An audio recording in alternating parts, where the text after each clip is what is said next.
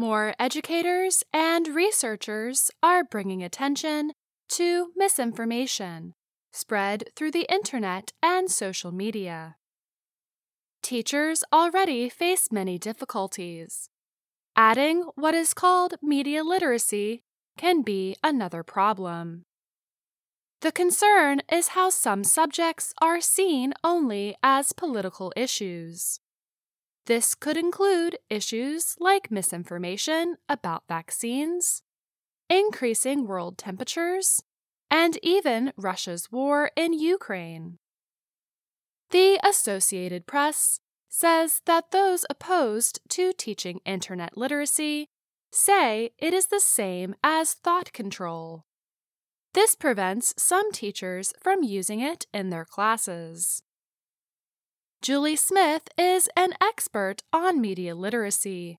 She teaches at Webster University in the state of Missouri. She said teaching media literacy is not teaching what to think, but how to think. She said it's engaging about engaging your brain. It's asking who created this? Why? Why am I seeing it now? How does it make me feel and why? Erin McNeil is a mother from Massachusetts who has worked as a reporter. She said that media literacy is a skill that is just as important as computer engineering for the economy. She created a nonprofit group called Media Literacy Now. The organization supports digital literacy education. Basic communication is part of our information economy, and there will be huge implications for our economy if we don't get this right, McNeil said. Sean Lee teaches social studies in Seattle, Washington. He sees internet and media literacy as important for modern life as driver's education in high school. He has taught about double-checking online reports, getting information from more than a few places, and using critical thinking. He also created an organization for teachers to share resources. This technology is so new that no one taught us how to use it, Lee said. People are like, there's nothing we can do. I disagree with that.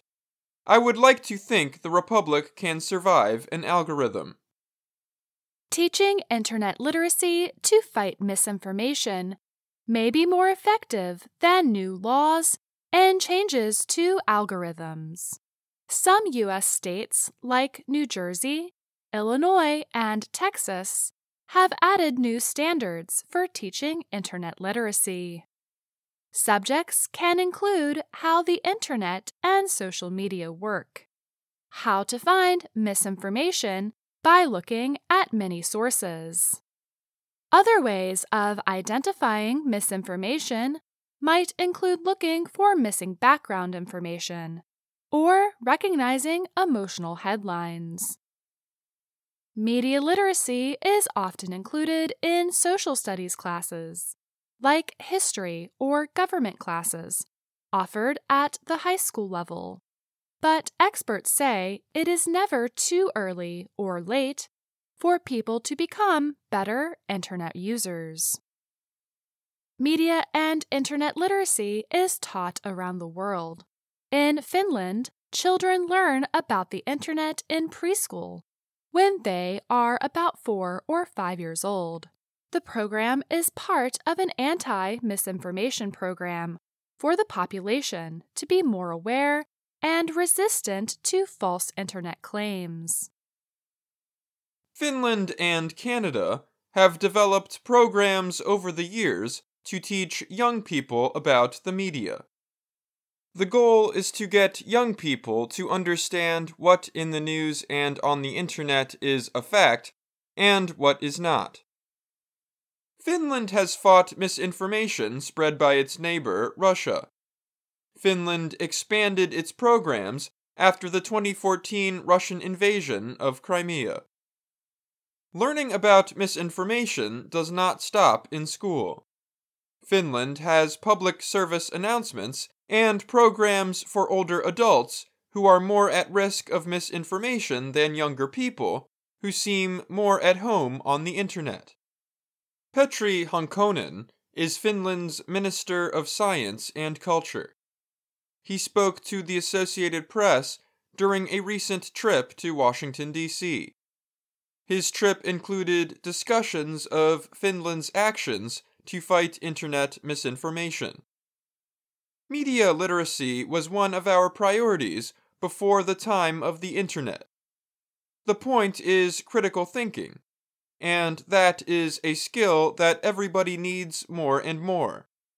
We have to somehow protect people. We also must protect democracy, he said.